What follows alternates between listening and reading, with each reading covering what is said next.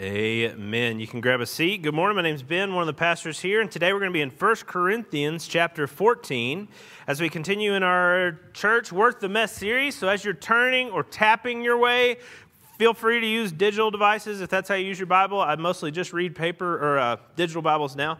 Please feel free to do that. We would love for you to be able to read along with us, see where we're getting the stuff that we're talking about. It's not coming out of my head. It's coming out of 1 Corinthians chapter 14. If you don't have a copy of the Scriptures, please don't panic. We'll have those words on the screen. Love to give you a Bible on your way out. Hey, now every time we have a big invite opportunity, we try to do those invite cards and encourage people to take them. Do that. Okay, really do. Grab those, really do think. Hold it and think, who could I give this to? Because it really is a beautiful opportunity. I know that David was able to fit those in his pockets. I know ladies don't actually have pockets. I've learned that since I've gotten married, that lady jeans or lady pants just have like show pockets. You could put like a Q-tip or a button in there, but you can't put anything more. Totally understand. My poor wife's phone is here, there, and everywhere because she can't hold it. What can she do? Same thing with those invites. It might actually work for you because you're going to be having them in your hand all the time. And, then now it's at McDonald's and now it's at the bank and it'll be everywhere. So grab those cards, hand them out if you think people should come. If the Lord has been good to you and you want to see other people receive that good, then in love with a prayer, hand those things out. If not, big question, but let's talk about that. Don't do it just because somebody told you to. Don't do it out of social pressure. Do it out of love for the Lord and for the people that you might be able to invite. But do it, okay? All right. Now, let's talk about 1 Corinthians 14. And if you've ever read 1 Corinthians 14 before, you might be a little bit nervous about this sermon. I was, because it's a little bit interesting in that it talks about something called speaking in tongues. And then it talks about something called prophecy. Now, if that is strange for you because you don't know a lot about speaking in tongues, or you think maybe it's a little bit weird, or it's scary for you because you've heard about prophecy and you've seen people use it in ways that are destructive, then let me just encourage you this morning. The Lord has given us the word that He's given us for our good. And the word that He's given us in chapter 14 is actually not really about tongues and prophecy. It is about love and order in the way that we worship God in His church. Because it is about love and order, he talks about some places where the Corinthians were not exhibiting love and order. And the ways they were exhibited in these miraculous gifts of tongues and prophecy. So what I'm nervous might happen today is that as we talk about this, you'll do what they did. The Corinthians got excited about and focused on tongues and prophecy for themselves, meaning for the gifts, or for themselves, meaning for their own glory. And Paul was using those as examples, those gifts as examples to say, no, we're going to focus in on what should be happening when you gather, which is love and order. So let's go through it. We're going to talk about it. I'm going to kind of press into tongues and prophecy because the Scripture does, and I don't want to be short shrift on what the Scripture actually talks about, but I do want to emphasize that for us, the Scripture is our order. It's our word from the Lord. It's what we see as revelation from God. And so the things that we're going to try and answer, the questions we're going to try and answer from this chapter, we're going to try and answer under the authority of God's Word. What I'm going to do is try to describe for you what I see biblically as the way these categories work out. And if you want to talk with me more about it later, please. But again, the emphasis today is on love and order. If you have questions about tongues and prophecy, awesome. Please reach out to me. I would love to talk to you more about it. My experience has been locally that tongues hasn't seemed to come up a lot with the people who attend Hope Church. If that's the case, okay. If it's not the case, okay. Let's talk about it. Prophecy, on the other hand, is something that historically has been a bit of a booger for a lot of different groups, both culturally, nationally, historically. And so I think it's worth talking about. Let me just briefly say, what are tongues? Well, I believe it would be well beyond what we might try to do today to describe all the ways the church has thought tongues exist, should be exhibited within the church. I don't think it's really our scope for today or that much of a bugaboo for many of you. So instead of getting into every possible category for tongues, let me just say that briefly, in my experience, my understanding of tongues is that it's continuing from and it's the same as what the Holy Spirit did at the very beginning of Acts. So as Jesus finishes his ministry, he's not only resurrected but ascends up to the Father. He promises that the Holy Spirit would come and empower the believers. He would do many more things than that, but he wouldn't do less than that. And so as the believers are praying, the Holy Spirit comes upon them. They're filled with the Spirit. And it's like tongues of fire on their head. And they go out and they preach. And they speak about what God has done through Jesus. And they speak in tongues. And in that passage, in Acts 2, God makes it very clear that they were speaking in a way that people would hear in their own language. Whether it was one person speaking and 8 people could hear all at the same time in their own heart language, or different apostles were speaking in languages they didn't even know they knew before, but all of these people from all of these disparate areas that had come back into Jerusalem for Passover could hear in their own language the glory of God described.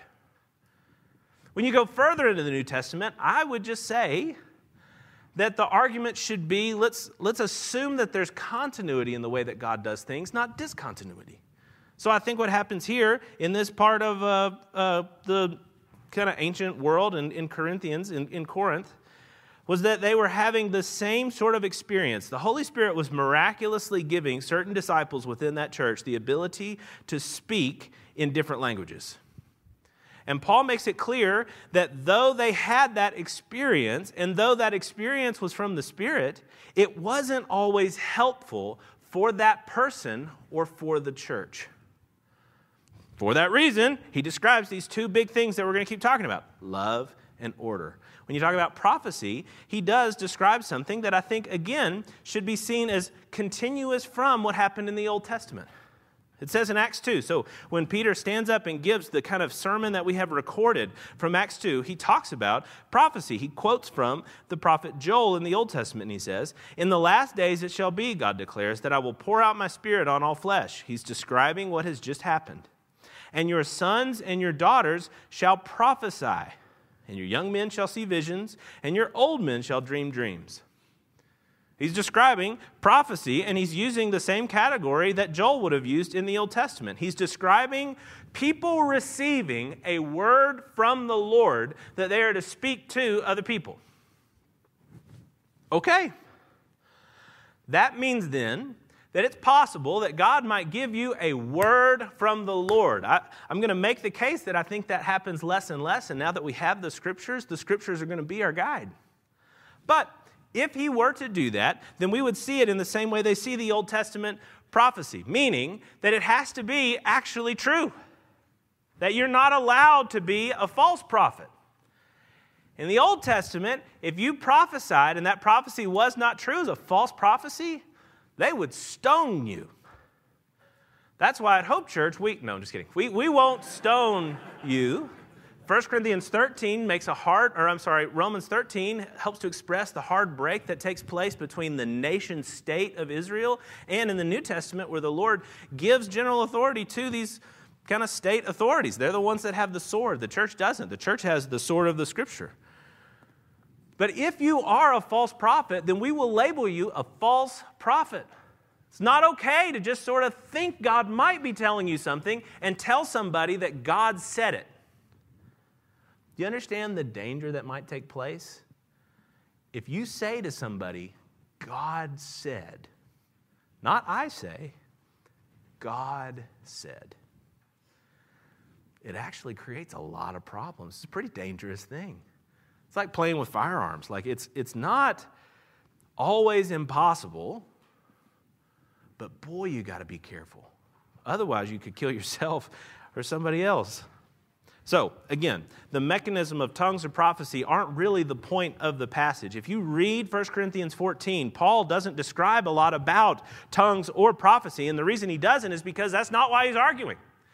He's there to describe how the church should function. So, let's read it. 1 Corinthians chapter 14, starting in verse 1, he says, "Pursue love." If you were here last week, we talked about 1 Corinthians 13, where he makes it very clear that the tongues of men and angels are not what you should pursue. You should pursue love, knowledge, all knowledge, like you might get through a prophecy where God just miraculously gives you knowledge. All knowledge is not what you should pursue. You should pursue love. And he continues that argument by saying, pursue love and earnestly desire the spiritual gifts, especially that you may prophesy. Dang it, right? Wait, what? Didn't I just say that it should be about love, not prophecy? Why is he immediately talking about how we should earnestly desire spiritual gifts, especially prophecy? Well, okay, keep going on the argument. Here he says in verse 4, "The one who speaks in a tongue builds himself up, but the one who prophesies builds up the church." Now, I want you all to speak in tongues, but even more to prophesy. The one who prophesies is greater than the one who speaks in tongues, unless someone interprets, so that the church may be built up. What he's saying is that love is the point, not pride. It's possible for God, through the Holy Spirit, to give you a miraculous something. It could be a miraculous ability to speak in Swahili, and you don't know Swahili, but now you're speaking in Swahili. That's awesome. I would love to see that happen. I want to see the Holy Spirit work in powerful ways. Great. But Paul's point here is that if you all of a sudden start speaking in Swahili, then maybe some of our people in our African church plant will understand what you're saying. But a majority of the people in here are going to be like, sounds like Lion King, but I don't know what you're saying. I have no idea. I'm impressed, but I don't know what you're saying. What Paul is saying is that you should speak in a way where other people are built up. Why? Because the point of your speaking should be love, not pride. How can tongues be about pride? Well, it's possible. I'm not saying it always happens, but I think this is the argument Paul's making. It's possible that people would speak in tongues even though nobody there knew the language they were speaking. And the reason they would do that is because it was exciting.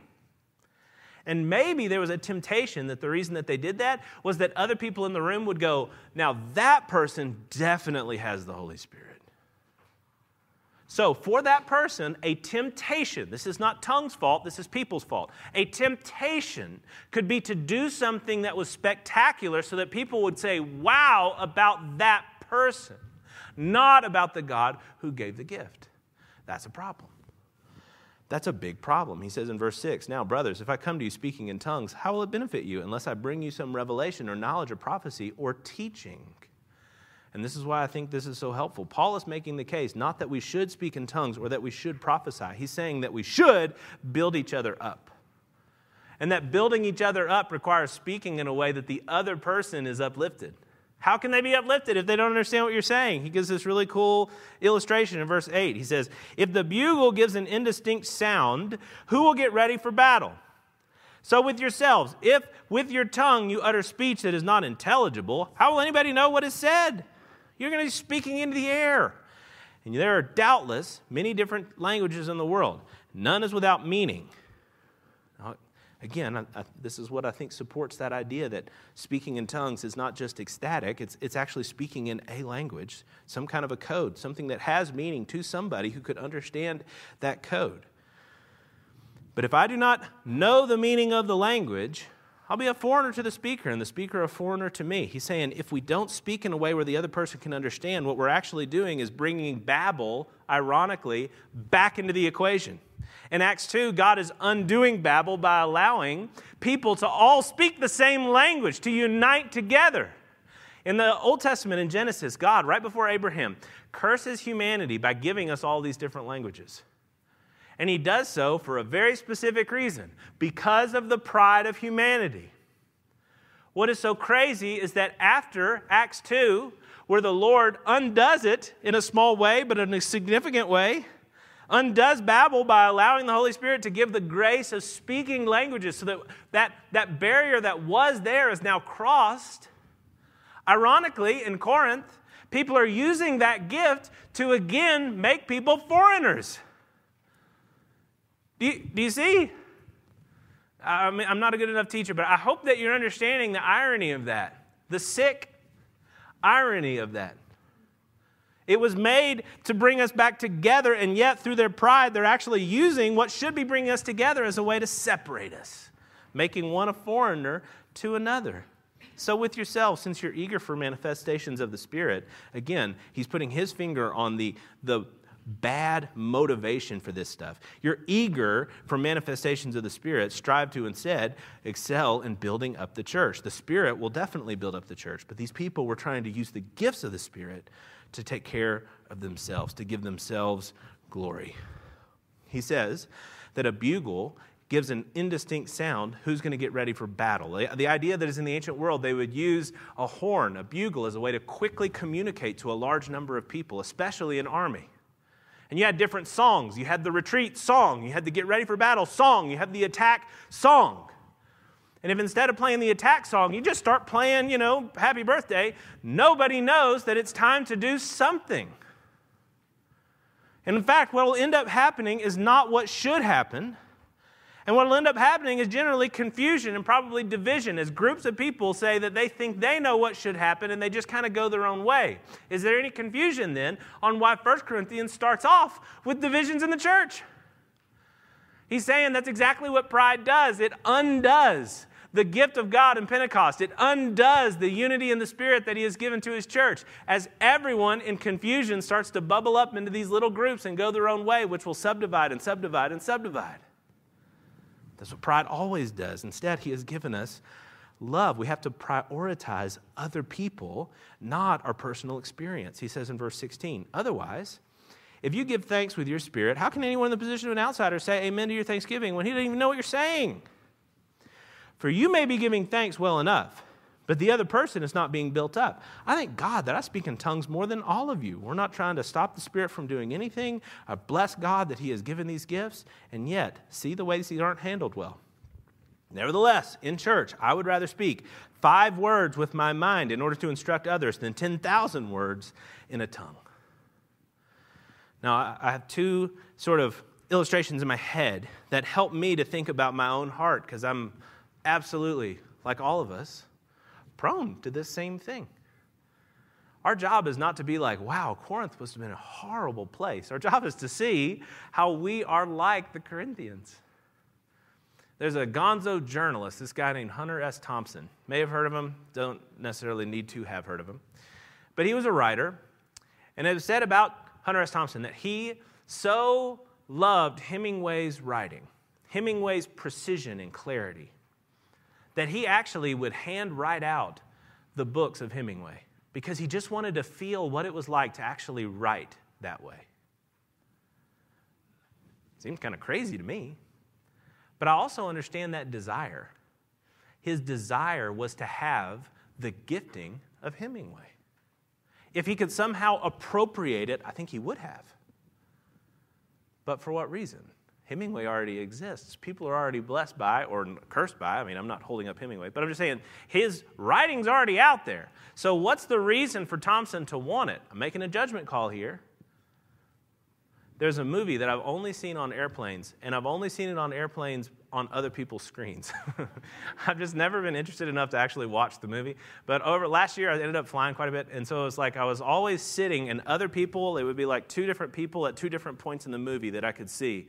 And so it's hard not to. You just sort of watch their movie and your movie, and you kind of get interested in their movie more than your movie, and you don't know what that movie's saying, but the stuff's happening.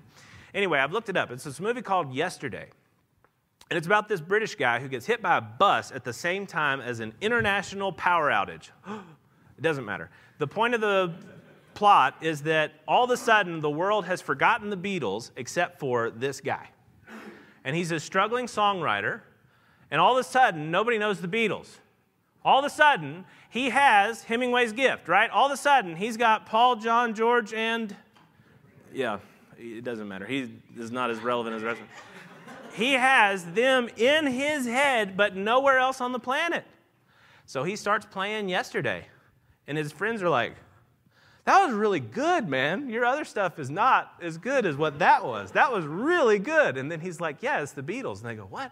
And he starts Googling. He realizes the whole world's forgotten the Beatles. So then he goes about this process of publishing the Beatles' work as his own because nobody even knows it. And of course, he immediately skyrockets to fame. And the movie sets up this really beautiful choice for this guy because he got away with it. I mean, the Beatles aren't there. It's not like he's stealing from these guys. He is, but in this weird way, he's not. And yet, in skyrocketing to fame, he ends up leaving behind this girl, played by Lily James, in the UK. And he's in L.A., and he's recording, Beatles songs, and she's still in the UK. And for her, she's not going to go on this rocket ship with him. She still loves these kids that she's a teacher of, again, whatever. So he has to make this decision. Do I choose fame or do I choose love?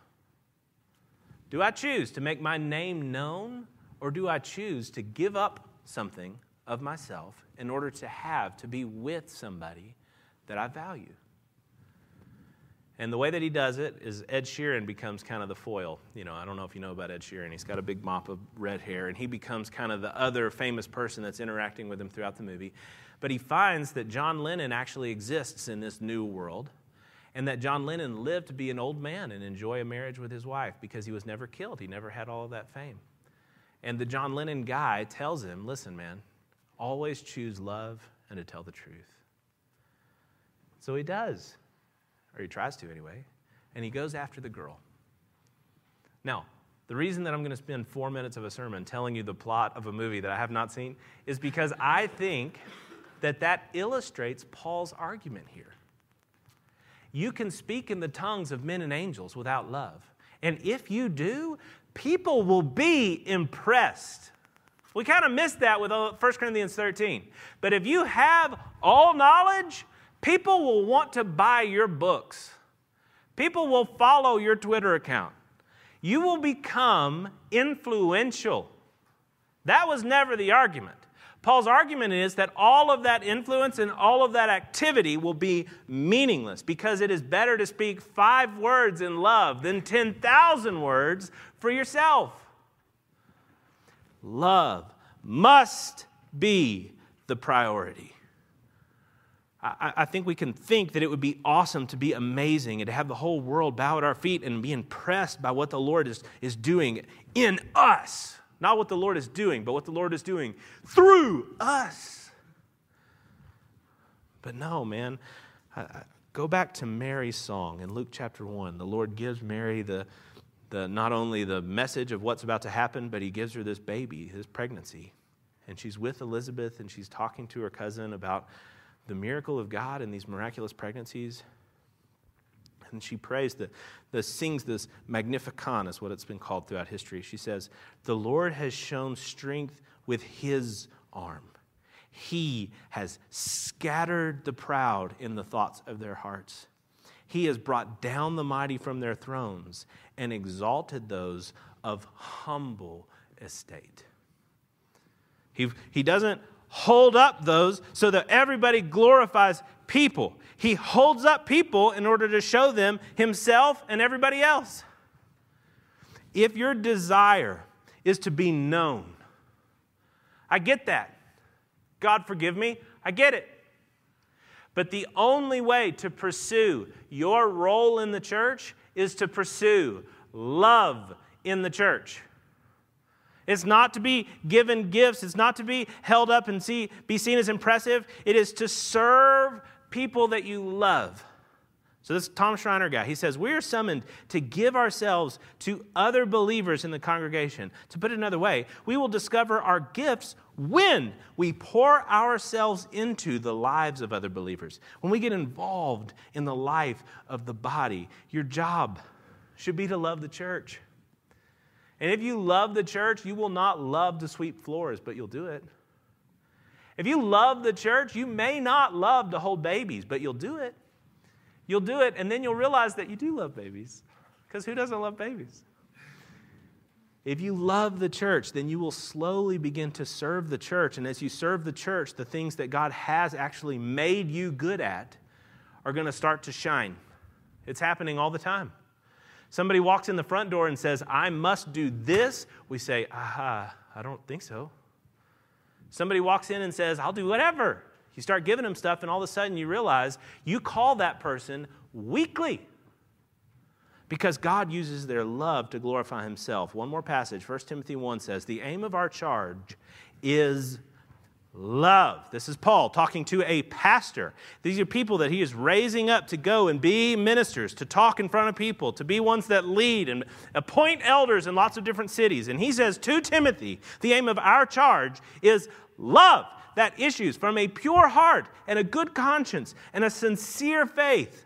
Certain persons, by swerving from these, have wandered into vain discussion, desiring to be teachers of the law without understanding either what they are saying or the things about which they make confident assertions. Love, not pride. Never pride. Always love. Verse 26 and 14. What then, brothers, when you come together? Each person has a hymn, a lesson, a revelation, a tongue, an interpretation. Let all be done for building up. So we have our motivation, and we're going to argue against a false motivation, but we also have an order. We have a way. Because he's very clear that the church is not just supposed to exercise these gifts out of a desire for love rather than pride. He's also clear that people are to exercise these gifts in order, not disorder. Look at verse 27. He says, if any speak in a tongue, let there be only 2 or at most 3, and each in turn, and then let somebody interpret. Those are rules. He says in verse 29, let 2 or 3 prophets speak, and let the others weigh what is said. Because again, if it's false, we will stone. No, we're not going to stone you. But we have to say that it's false. We have to deal with a false prophet.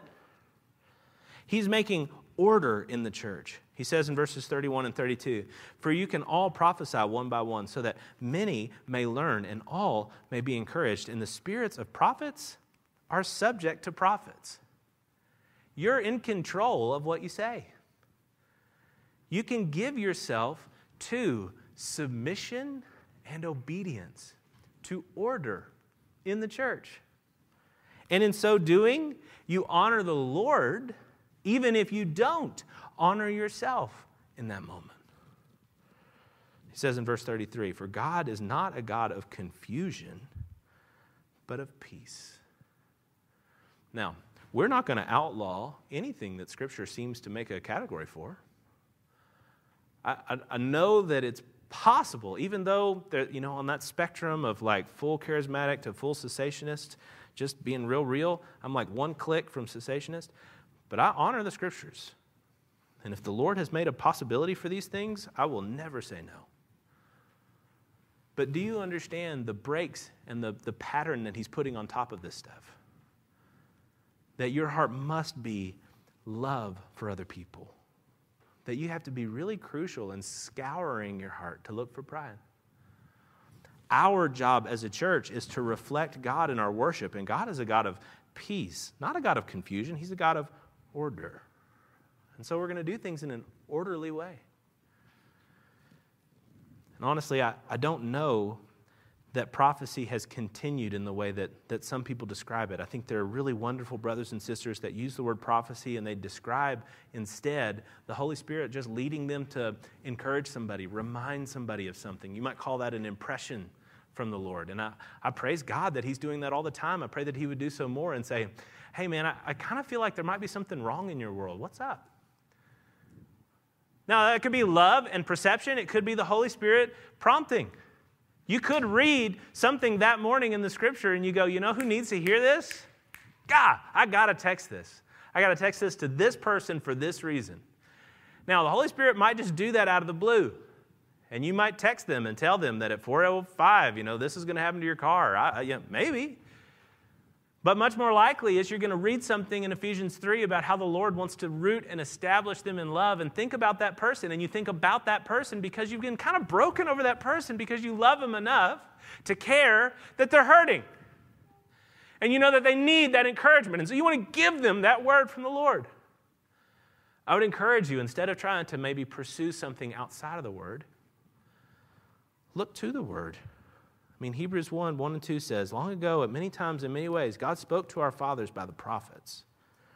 But in these last days, He has spoken to us by the Son. Now, I know that New Testament prophecy exists after Jesus' ministry, but I'm saying that as the Holy Spirit gives us the Bible that reveals to us the Son, more and more we need to be spending our time on Bible, being fed by, being shown the Son, and through the Son to understand the person that we are to know and to love. That's what John 1 says too. He says, the Word became flesh and He dwelt among us. We have seen His glory, glory as of the only Son from the Father, full of grace and truth. Go down to verse 16. He says, for from His fullness we have all received grace upon grace. For the law was given through Moses, grace and truth came through Jesus Christ. No one has ever seen God, the only God who is at the Father's side. He has made Him known.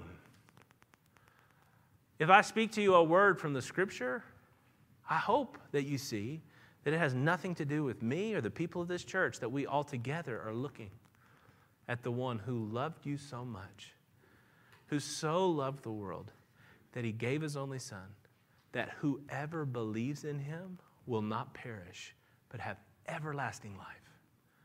The Word tells us that. The Word tells us everything we need for life and godliness.